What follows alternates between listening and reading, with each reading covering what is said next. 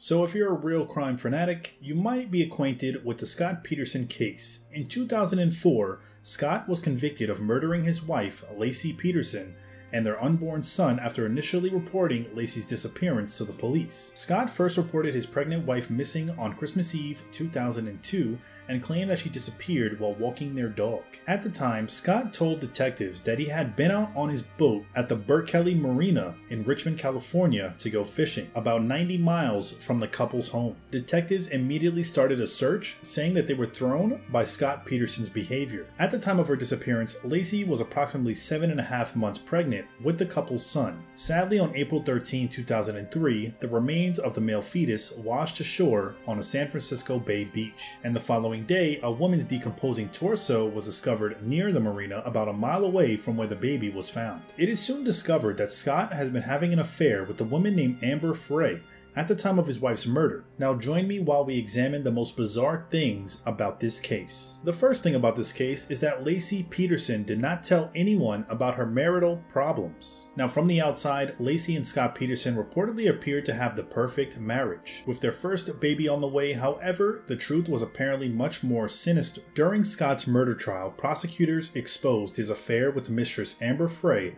and alleged other infidelities during the marriage as well. And as reported, if Laci knew that her husband was cheating, she did not confide in any of her closest friends. So it's either she didn't know about it or she knew about it but didn't want to tell anybody about it. Next thing is, no one knew that Scott Peterson had a new boat. So on top of Laci not mentioning anything about any infidelities to any of her friends, she also didn't even mention to anyone that he actually had a new boat. He has a 14-foot aluminum boat that her husband bought weeks before her disappearance. A question people had for the trial was Scott Peterson actually a sex addict? So during Scott's trial, prosecutors painted him as a sex addict, pointing to both his extramarital affairs as well as other behaviors that indicated he had certain appetites. One of Scott's relatives seemingly backed up the claim, telling Fox News that he has sexual problems and he has a need to sleep with other women. Scott's family also alleged that Laci was aware of her husband's cheating, but that she had forgiven him. Scott's mother has told relatives and friends that she knew her daughter-in-law was aware of at least one affair,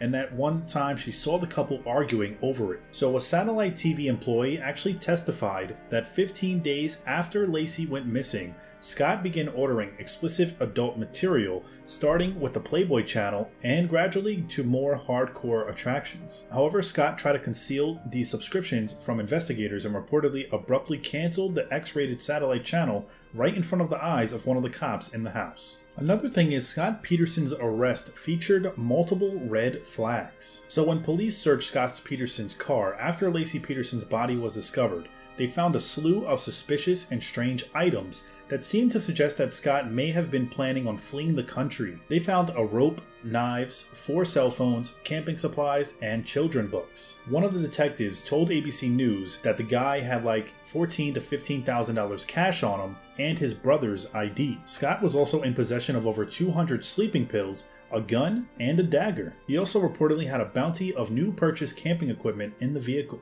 Even more disturbing though was the fact that Scott had a map to the workplace of his mistress and approximately 10 Viagra tablets in the car, along with a selection of money, weapons, medication, and a shovel. Scott had also attempted to change his appearance and had blonde hair at the time of his arrest. Scott Peterson's friend, Mike Richardson, told him that Scott's hair color could have changed when he was swimming in a friend's pool and it got bleached. Another thing that threw people off was that he actually went to a Christmas party with his mistress. So in public, Scott Peterson appeared to be a devastated husband that wanted to locate his pregnant wife Laci after her disappearance. However, Scott's actions in the lead up to her disappearance told a very different story. So according to ABC News, Scott's alibi was potentially damaging. Not only did he go fishing the morning of Christmas Eve while Laci cooked and cleaned for a brunch that they were having the next day, he was also seemingly pretty brazen about his affair prior to his wife's disappearance. They said that there are pictures of Peterson and his girlfriend Amber Frey at a Christmas party together, suggesting that Scott was quite publicly seeing Frey before his wife went missing. 10 days before Laci went missing, the photograph evidence was even used against Scott in court. The prosecution showed photos of Frey and Peterson at the Christmas party in mid-December. That same night, Laci Peterson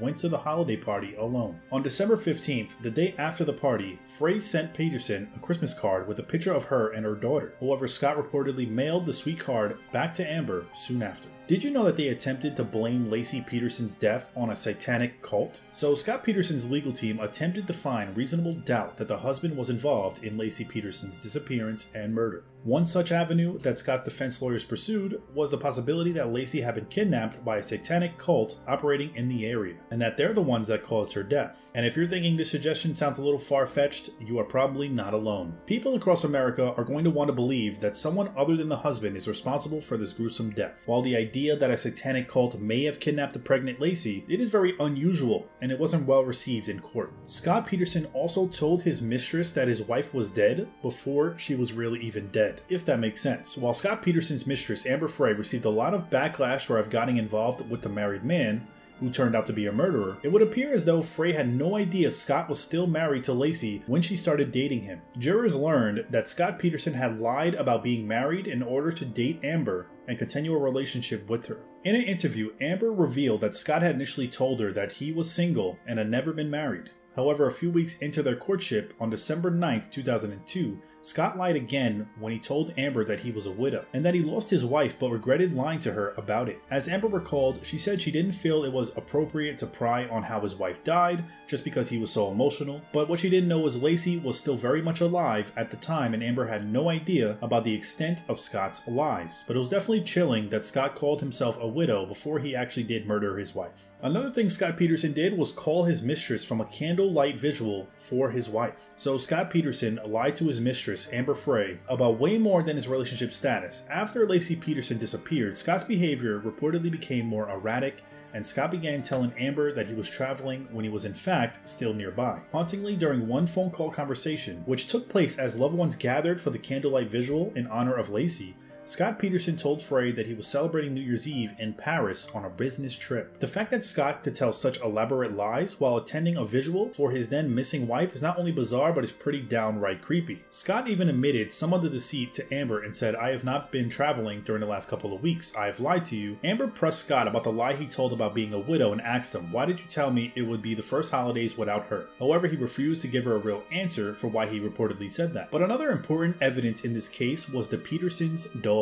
So Scott Peterson's defense team attempted to use and exonerate the suspect by using his dog, because at the time of Laci's disappearance, Scott claimed that his pregnant wife had been walking their dog, Mackenzie, a golden retriever. Mackenzie was discovered by a neighbor, Karen, who testified that she saw the Petersons' golden retriever standing in the street, its leash attached, but its owner nowhere in sight. On Christmas Eve 2002, the day Laci went missing, she returned the dog to the Petersons' backyard and shut the gate. Laci's friends and family have long disputed the narrative that Laci would have walked the dog. At around 8 months pregnant, she was reported to experience fatigue and exhaustion, and one of her friends testified and said every time she would start to do something, she would have to stop and rest. So it did make sense for her to actually go and walk her dog, especially that late at night. Another thing is Laci Peterson's body was also dismembered. That's one of the most disturbing parts of the case regarding Laci Peterson's murder was the state of the pregnant woman's body. Her body wasn't found until 4 months later, and not only were the mother and the baby found near the location of where Scott had told police he went fishing on the day of Laci's disappearance,